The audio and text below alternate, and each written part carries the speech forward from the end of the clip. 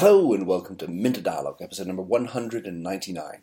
Today is Sunday the 12th of June 2016, and this interview is with Mark Wall, Managing Director Worldwide of Newcast Zenith Optimedia, part of the Publicis Group. Newcast is a specialist agency for branded content and engagement, developing and executing non-traditional communication projects for a host of major clients. In this conversation with Mark, we discuss the challenges of defining and implementing a content strategy, how to make exceptional content for a brand, what are the pitfalls, how does one evaluate success, and how best to distribute content so that it is viewed by the right people.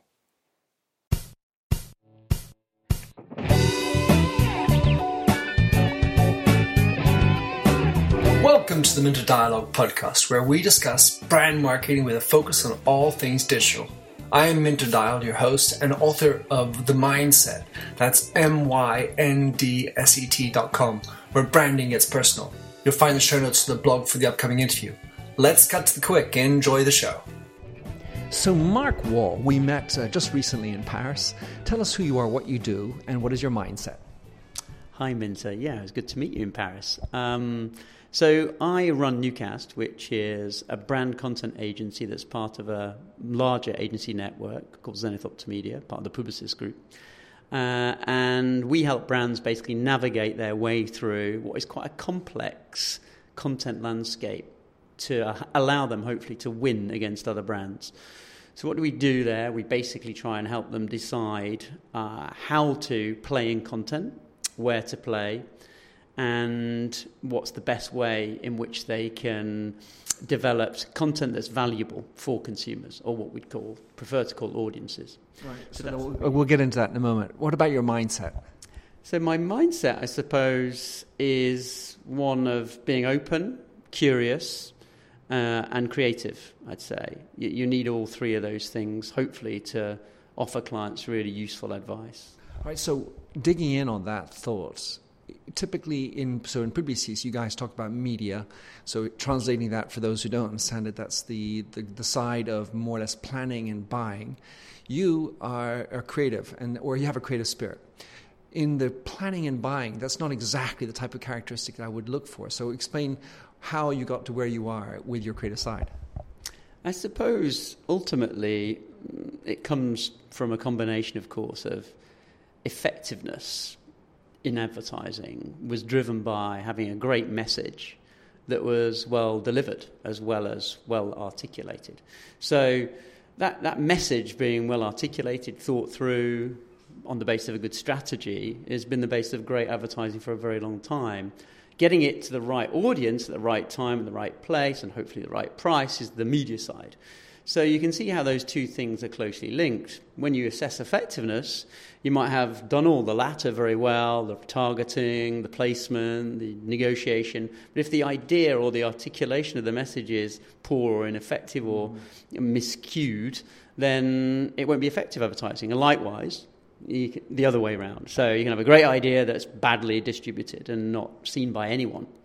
Isn't it at a certain level? Because, I mean, let's say in my past, we'd have these large conversations about responsibility. And if you're on the buying side, the planning and buying, and you're given a creative that just isn't really up to snuff, of course, it doesn't matter how well you buy, it's sort of their fault. So finger pointing on the other side can happen. Whereas you now have kind of, you are responsible on both sides. You have the creative and the planning side. That's correct. And I want to be clear, though, in a certain limited or demarcated set of spaces. So when we talk about content marketing, we're not talking about advertising.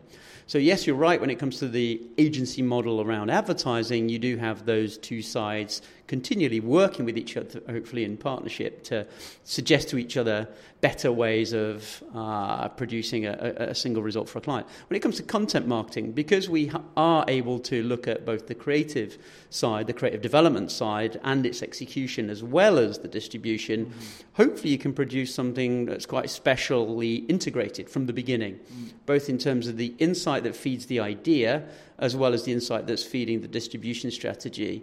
And I know a few people have said that as time goes on, the fragmentation in our industry, the split between creative and media, has not been a healthy thing. I do believe it's been a necessary thing, actually. Like any good specialization in a capitalist economy, good specialization produces great individual work. The trick is integration. So, yeah, back to your point, yes, in a nutshell, we have a responsibility now when we produce content to make sure that it's outstanding work as well as well distributed. All right, so how about giving us your definition of what is content per se? I think content is distinguished from advertising by it being far more flexible in both in duration and, I suppose, space. So whether it's time or space, it's much more flexible. You can produce a piece of digital content, of course, that runs for a very long time, whether that's audio or video or text. So that's the first and foremost, the defining feature is the form is very different. It's not constrained by duration or space. That creates a different onus on the message and how the story is told. So it's much more akin to editorial, of course, to journalism in the written word, or in TV, it's much more akin to a TV program, long-form storytelling, whether that's documentaries, whether it's scripted or unscripted, basically. So it's those kind of creative sensibilities, those editorial sensibilities and skills that are needed in branded content. And what we do is we use specialists to do that, rather than the other distinction, I suppose, between ourselves and an advertising agency is we wouldn't say that we have all those creators in-house. That's very important. These days, I think anybody who claims they can create every single format or asset in-house is probably not telling the truth, or certainly overclaiming. There are so many platforms and formats now to choose from that you really ought to access the best possible talent to tell your story on that platform. Well, presumably you're in the creation of Newcast, you've had to completely rethink your talent, what you're looking for, and sort of course, the Zenith Media type of talent. This is a very different thing. That's correct. I mean, it's a very different skill set. So we wouldn't switch somebody from a buying discipline or role into an executive producer role. Naturally, we'd ideally, for instance, when it comes to media partnerships, so if we were to work with what we might call a shoulder content production, so around a TV show where we're producing shoulder or off-air content, which is not produced with the intention of being broadcast directly to consumers as a piece of editorial, but as a brand-funded piece of editorial, which is carrying brand messages. That shoulder content ideally is produced, of course, by somebody who knows that world. They know about the cadence of messaging, they know how to slot into the existing production well, and they're used to the approval timings, the costs that are involved in that, and so on. And that means that we do recruit from TV production companies.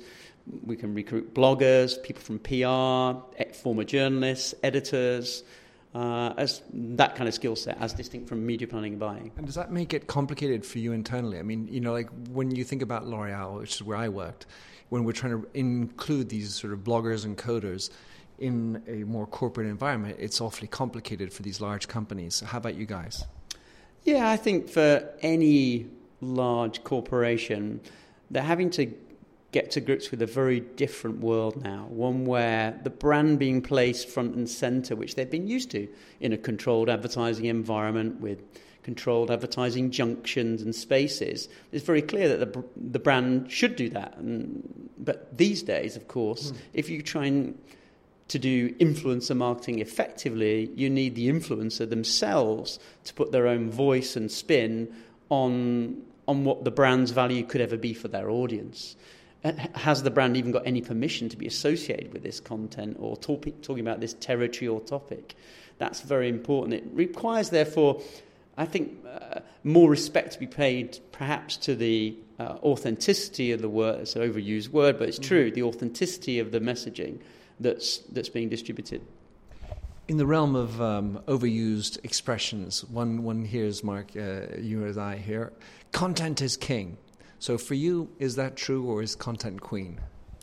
I would say, perhaps, wouldn't I, that content is king, but by which I mean, particularly when it comes to a brand, the content itself is your opportunity to truly engage with a consumer or an audience in a way that advertising perhaps can't do so. So great advertising obviously does engage and it inspires and it's consumed, but there are many, many surveys now that show the extent to which people believe that advertising is better than the TV shows they appear in has diminished. Seems to be a trend amongst consumers to believe that advertising isn't quite as good as it used to be. It's not as culturally relevant or popular. Basically, there is now an opportunity through content for you to re-establish that link with the consumer, with an audience, if you produce something really valuable, something that really genuinely entertains or educates or offers some utility. And it's that latter point about utility, I think, that distinguishes content from advertising digitally, particularly, because it's not one way. We can have an app or a tool or some kind of personalization device. We can offer some utility, and interestingly, not just on a campaign basis, on an always on, or certainly, if not always on, a more regular basis. When consumers or audiences want to interact with you and want to find you and discover something about you, if you have something that's engaging and useful, then great. You're more likely to win a greater share of their wallet and their preference. All right, so Mark, let's say you're facing a client and you're proposing to them a content strategy. How do you go about creating a great content strategy? What are the types of things or maybe the challenges you face in getting brands to think about content, and which is basically a different kind of paradigm than what they're used to doing in the past? I think there are three key elements to a good content strategy. First off, I'd say use data, and there's huge amounts of data available to you now, to find out what your target audience is interested in. It sounds basic, but which topics of interest, which content territories are they really genuinely interested in? And we can find that out from a number of research sources very, very easily and discreetly. We do it by individual country. And those sources, for example, include the volume of search that they display themselves, that they self-declare through their search behavior. Through social listening, we can really get an understanding of topics of interest and their sentiment as well, positive or negative towards that topic, not just towards a brand. And also we can actually look at what your competitive set, whether that's a brand or other editorial outlets, are producing and how successful they're being, how well their content, their editorial is performing. So there's a number of insights first off. So data is the first thing to establish where you should play. So the richest territories basically for your target audience. The second key thing is, what is my brand story? Obviously, generically, what is my brand proposition? What's my overall big, long story? And does that overlap with the first thing, with the consumer interest? Sometimes it might not at all. And if it doesn't, then you're going to have to engineer that link. You're going to have to really think carefully about investing in how you engineer that link. And then thirdly, I think the key element, final element on a content strategy is behaving natively. So adapting the content so it reflects the forms and features, the strengths of the individual platform, whether that's Instagram, Twitter, Facebook, WhatsApp. These days, of course, Snapchat, very much in vogue.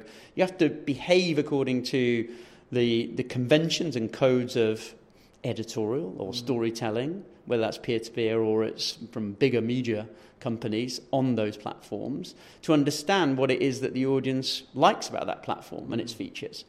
And you'd be a fool not to exploit those features to their full.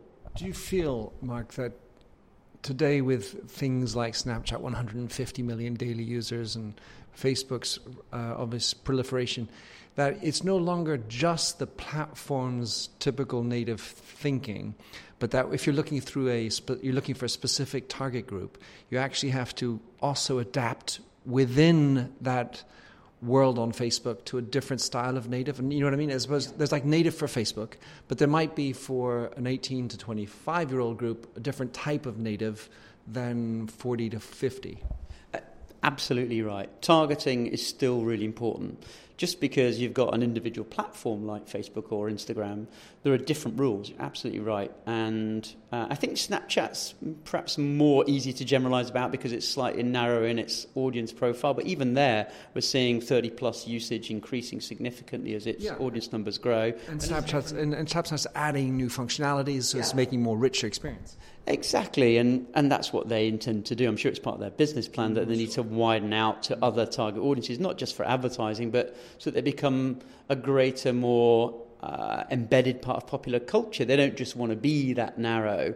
So, as a brand, therefore, you ought to look at how users in whichever target audience it is, are using that platform and talking to each other on it and interacting, as I say, with sometimes quite polished content that, say, Snapchat's distributing through Discover, for example. And you can learn a lot. Same with, I think, Facebook's Instant Articles initiative is fascinating and, again, one that brands, I always think, should look at what publishers are doing themselves to adapt to digital formats and new platforms and learn from that. Because publishers will live or die according to whether they now can effectively communicate on these platforms and monetize that. You look at the challenges that The Guardian, New York Times are having. It's quite amazing. You mentioned at the beginning, so in the 3 approaches to making great content, the listening and the data. Do you guys provide a suite of services, or do you have to end up essentially always taking the services that they use to create data and doing the listening? Well, ideally, we would, as an agency, run that analysis ourselves. So a lot of this is free public data. Obviously, you need some tools which you can subscribe to. And social listening tools, there are many of them. So you need a way of scraping and taking API feeds for data, but then you need to assimilate it, sift it, of course, and then intelligently separate out the incidental from the important, as ever, with a good strategy. So it's just good strategy at the end of the day, as it always has been, which is... But now we've just got so many more rich data sets and types and live data. We can track things more easily and more in real time. And that's being used, as we know, by creators to adapt their own messaging. So brands should likewise do the same. So rather than just produce a content initiative and it's set in stone, these things are now much more fluid and dynamically produced and iterated. All right, to the extent that we have all this data, I mean, the observation I have is that a lot of brands don't have the time or maybe even the attitude to go after it and use it. So it makes me think of this idea of measurability. To the extent that we have all this data available, how does one measure our content strategy? Well, again, this goes back to what's in your strategy. So we say, first off, be really clear about what is the role for content for your business and for your brand. What roles could it perform? And at which part of the user journey or consumer funnel or decision maker journey? Be very clear about that at the beginning. So is this about simply turning on awareness? It could be about awareness, but is it more likely to be about moving to conversion, for preference, increased preference, or shopping listing, or even performance marketing? Is it about sales? Is it about building registrations and email lists or database? So be clear about that and the link between all of those. Ultimately, I think content marketing at its best can build loyalty and retain customers. So you don't have to keep on marketing and spending money on attracting new ones. At its very best, I think great content marketing pays back in the long term through lifetime value, customer lifetime value. And I think that's why a lot of financial services companies, telecoms, businesses, networks are investing in content marketing because they want to minimize churn. They don't want to lose customers. And they see its power in whether that's rights acquisition content or their own original content in doing exactly that. So when it comes to metrics, it very much depends on where you are on that user journey. So you just adapt your metric to which stage. Is it about awareness? Is it about engagement metrics? Is it about loyalty metrics? Is it about return rates, bounce rates, and so on, subscription rates to your own channels and so on? So the metric, I think 80% of ROI is about identifying the right metric for your objective up front. All right, you've mentioned loyalty, and it makes me think of the long tail. To the extent that one of the big differences of content, especially in the digital world, is that you put it up and then it stays around. How are you guys evaluating that side of it? Because generally speaking, the attention span of a Nat, which is the shareholder and the got to get me quick, get me sales. Where does long tail sit in your approach? Or maybe anecdotally, what you can see about the benefits? Well, I think this is one of the things we say to brands when we suggest, say, an investment into a partnership with an influencer. That influencer their audiences can grow and grow and grow. So you'll get new members of an influencer community or fans who will look at effectively what's called you could term the back catalogue on YouTube of various broadcasts, individual shows or episodes. And we found that directly. So we had a partnership for O2 in the UK with a very big young influencer called Casper Lee to launch 4G. This is a couple of years ago now. But in contrast to when, say, the TV commercial launching that service in the UK launched, obviously, we paid for media. And once that media money was spent, the campaign was over. When we bought this influencer partnership, what we saw is the view rate with that chap, Casper Lee, an 8-minute video announcing the launch of 4G in his own distinctive long form. And again, put into the hands of the creator and worked with his management company. So it was very native and natural. It was almost amateur, actually. It was very, very native to me. Which makes it more authentic and believable. And that's what worked. We saw the numbers, the view rate, keep on rising. So that initial investment, and obviously confidentiality means I can't reveal it, meant that the ROI on that piece of content has got better and better and better. And now we're, 3 years on, the views are still going up. People are still looking at that individual clip, passing it on, sharing it to each other. This is just on the view rate, not the share rate. Right. So the ROI, we always say, for a great piece of influencer content actually can pay back over the long term. You need to think about that. But you're right, there's a watch out in there too about relevance, that once it's out there, it's out there. So be slightly careful around some of the, if you've got a time-limited offer and things like that, obviously. Have one eye on it. Have one eye on it, definitely. And when you look at the ROI and the metrics, do you guys have a Publicis standard with regard to notions of a like is worth X, a share is worth Z, and a comment is worth Y? I think that would be very hard to generalise on.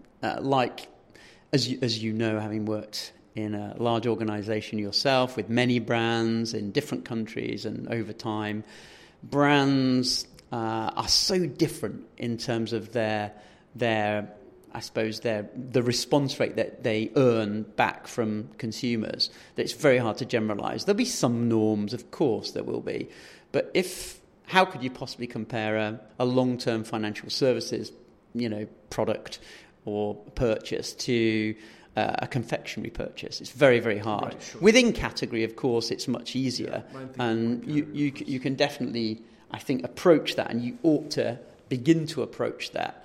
The difficulty, as ever in advertising and marketing, of course, is people not being prepared to share their results for good reasons, understandably. It's their competitive edge as they see it. But I think it's such a shame that more brands aren't encouraged to collaborate more on sharing these norms and to build a better wealth of knowledge that we can all benefit from. That's one of the downsides of a very competitive environment in which brands operate. But yeah, we personally don't have the value of a like or any of the many different emotional responses now that you can have on Facebook. We don't have that as an individual amount, but we would obviously track for a brand where it sits pre and post its own activity and over time, and then help that brand compare how it's performed in one country versus others, and suggest to the central marketeer or global team, for example, to look at those norms and try and get some insight out of that reading. If we just look at the Facebook reactions, which eMarketer did a little survey that said that something around 3% of all the interactions on Facebook are in the reactions mode as opposed to a like, so basically everyone's sticking to like. But would you, just anecdotally, do you believe that the people who are going in and doing a wow or a sad that's a more valuable interaction, or you just think that's just a bunch of BS? I think all it tells you is somebody has thought a bit more about it. But that is maybe a little bit sign of a higher engagement. Don't disagree. I'm not saying it isn't. I think that the personality type that's thought more about their reaction, obviously, is truly engaged with that content. Definitely, rather than it be a glib, quick. Yeah, of course, definitely. That's for sure. So the other thing you mentioned, so of the three different ways to do content strategy, the second one, I wanted to pull out one other thought, which is when creating great content, to what extent is it important that the brand has a higher purpose or meaningfulness in the creation of content? In other words, if you take a brand that's just a shareholder moneymaker, which makes it awfully complicated, versus a brand that seems to have a little bit more mission, Patagonia, whatever. How does that relate to you? And then to what extent can you go back and push back on a customer, a client for you, to make them more purposeful? I think that you've hit on a very important potential role for content marketing, which is to tell those richer, deeper stories about what the brand's higher purpose is. For sure, in a way that you just don't have the time to do when it comes to advertising junctions. So we do see many brands now realise that in a world of interesting, truly valuable interaction with the consumer, they also have something valuable to say. Mm-hmm. And that goes back to that word value. So what is value to a consumer? Well, it's more than the consumption of your product or service, for sure. So if you can attach yourself, you might through, again, rights acquisition or putting your money where your mouth is, investing in a charitable concern, CSR initiative and so on, that if you do that, then you have permission to talk about your investment in that area and people will listen to you without doubt. And I think, therefore, higher purpose is something that content marketing is now able to deliver on. But, of course, some categories and some consumer interactions are very, very light. And we shouldn't mislead ourselves into thinking it's universally applicable. Again, I go back to if I want to buy a fragrance brand or even a beer brand, to be honest with you, there's a big trend towards craft beers and so on, talking about authenticity and the feeling of where this beer is made, but there's still a very, very large Heineken, Budweiser marketplace out there, which is very light. I want a quick drink. I want alcohol now. I want to have a good time with my friends. So the concept of higher purpose there doesn't quite exist, whereas entertainment associations, sports, music and so on, very, very, very important. Yeah. And then you mentioned a number of times influencer marketing, and it's been my observation, having worked with a number of influencers and sometimes being asked as one myself, that if the brand has a greater sense of purpose, it makes for a much better story for influencers. Definitely. Is that your experience? 100%, without doubt. Many influencers want that higher purpose story to engage with. And if they don't see it, there's different types of influencers, as you know. Some just want the money. Some want to make money finally out of this YouTube channel, this huge audience they've built over years. And I'm afraid they do want to cash in. And they'll do, unfortunate, I think, relatively crass placements and briefs that they'll take and won't push back. Their audience rejects it, doesn't like it. They see that in the comments, but they'll carry on doing it because they need money. Whereas I think some influencers do really love engaging with a charity initiative particularly, or something that adds value to their own channel, that provides funding or a location or a cast member that they wouldn't have otherwise been able to afford. And I think that's where brands can, again, explicitly say, we've done this, we've helped here. Well, the influencer themselves can say that about the brand. Right. They can, if the influencer thanks the brand because X, Y, or Z has now been possible, then the audience will thank the brand too, hopefully. When you're with your customers, your clients, do you recommend, or what's your position, should I say rather differently, on paying for influencers?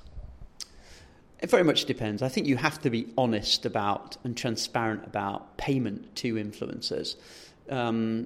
If you're not, we know what can happen on social media, on any platform, is that it'll be pretty quickly found out and discussed with different levels of opprobrium or otherwise. So I'd say in the main you should be transparent about the association between a brand and its influencer, however that is communicated, whether that's in the text or It depends on the platform, of course, how you reveal that, how you.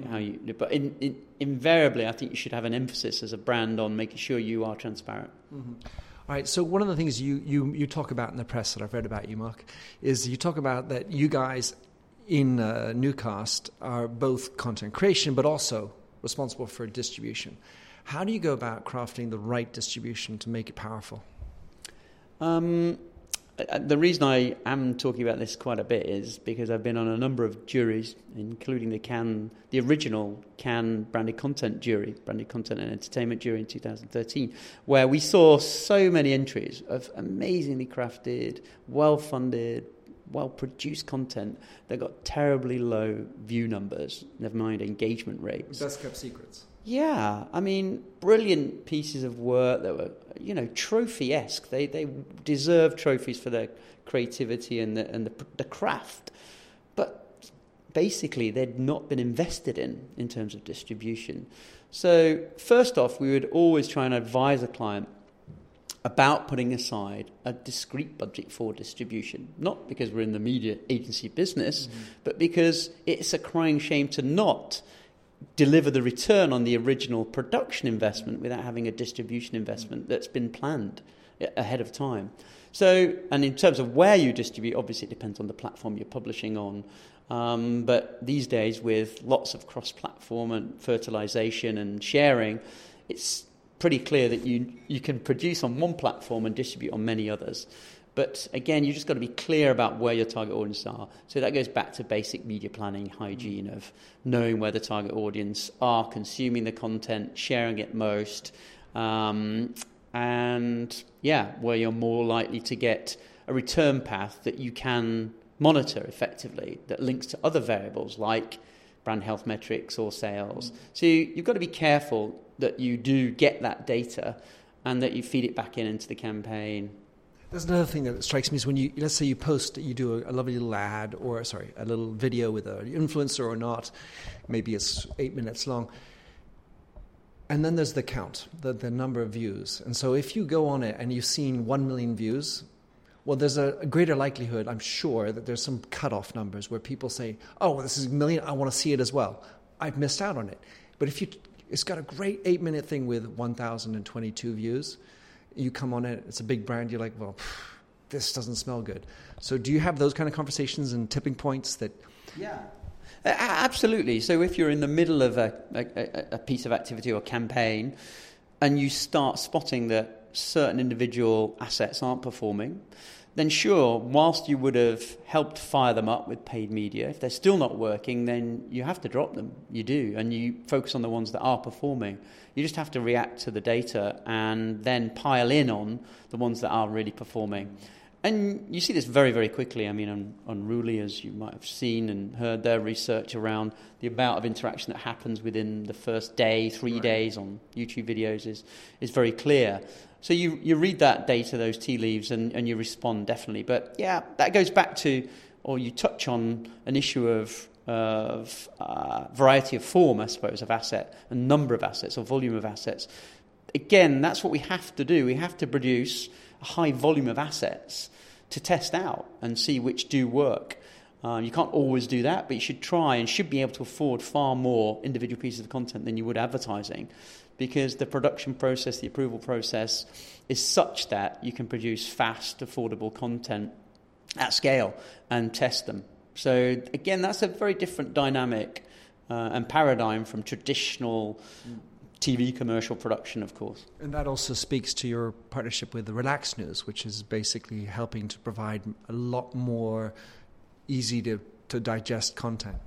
That's right. Relax News is our brand journalism business based out of Paris, but globally applicable, who produce individual pieces of leisure news, is the phrase for brands, in association with a very large news agency, Agence France Presse, AFP, who's our partner.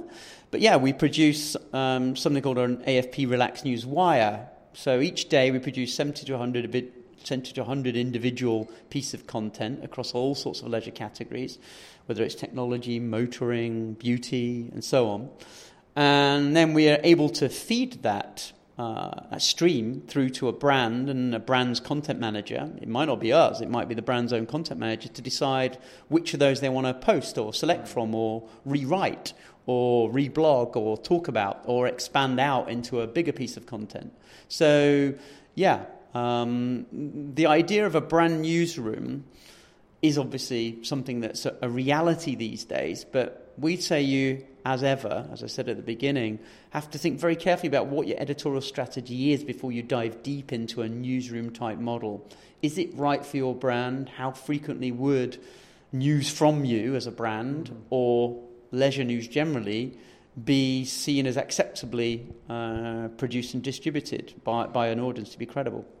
Just get a last question, Mark, about newsjacking, with brand newsjacking, you know, that wonderful thing by David Meerman Scott. What is your opinion of that? Is that something you guys do and recommend? Again, it depends on the brand. If the brand is seen as, for instance, an irreverent brand that feels it has permission to intervene in topical events which are comedic or turn a comedic twist to topical events itself, then I think that's okay. You've got to be very careful, though, of course. There's the legal side here. There's a bravery side. Very few brands can be that brave and have that kind of irreverence on an ongoing basis. In the UK, a brand like Paddy Power exploits that very, very well and almost doesn't care because that's who it is. But I think some more corporate brands have to be very, very careful there. But when it comes to not so much newsjacking, but as I say, if you feel like you would like to add value to your own, the subscribers to your owned media channels by giving them regular updates in topics of interest that they have and they've displayed or self-declared, then that's only got to be a valuable thing if you offer that as a free service to your audience, to your subscribers. You've got to do it very delicately and in a very easy way, snackable way. But yeah, I think they value and appreciate that kind of service. When it comes back to knowing who you are and who you're going after.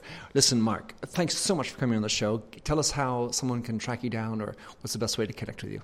I suppose the easiest way is to just link in with me. Very easy to find on LinkedIn, Mark Waugh Newcast. And or contact me directly on email at markwaugh@zenithoptomedia.com. Bit of a mouthful there. But thanks for your time, Minter. Thanks a lot, Mark. Thanks for having listened to this recording of the Minter Dialogue Show. You'll find the show notes on themindset.com. That's mindset with a Y, where you can also sign up for my weekly newsletter at /subscribe. If you like the show, please do rate it in iTunes. That really makes my day. Happy trails, and enjoy Josh Sachs's Painted Fingers. Oh, fill me with all your colors, any different way to rid me of the gray and heal me with all your imperfections that you mention in your lack of self-security. Oh, I wouldn't care about the art form as long as you would feel warm, wrapped in canvas. Hold me tightly, slowly we would paint a lover's portrait with all your favorite shades, and we paint it with our fingers to show the world the way we feel. Oh, the way we feel. Oh, so messy. The ridges in our palms make colors blend and look ugly in the end, but they're pretty in their own disgusting values. We'd hang our portraits in the hallways, make our house guests cringe. Oh, I wouldn't care about the art form as long as you would feel warm, seeing all your colors on the canvas as we paint a lover's portrait with all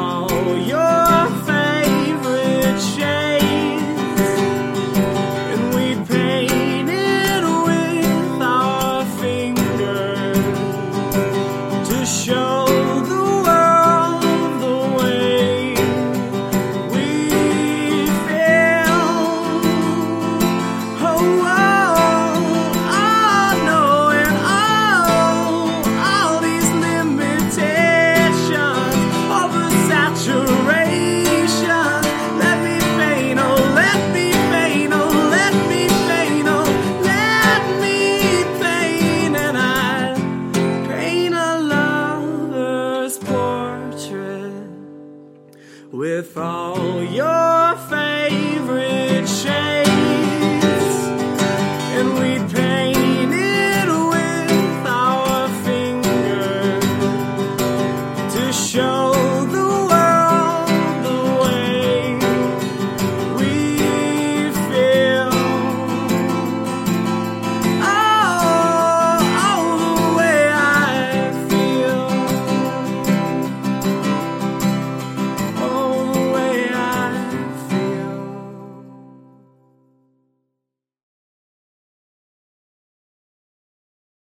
How much do you understand the future of finance?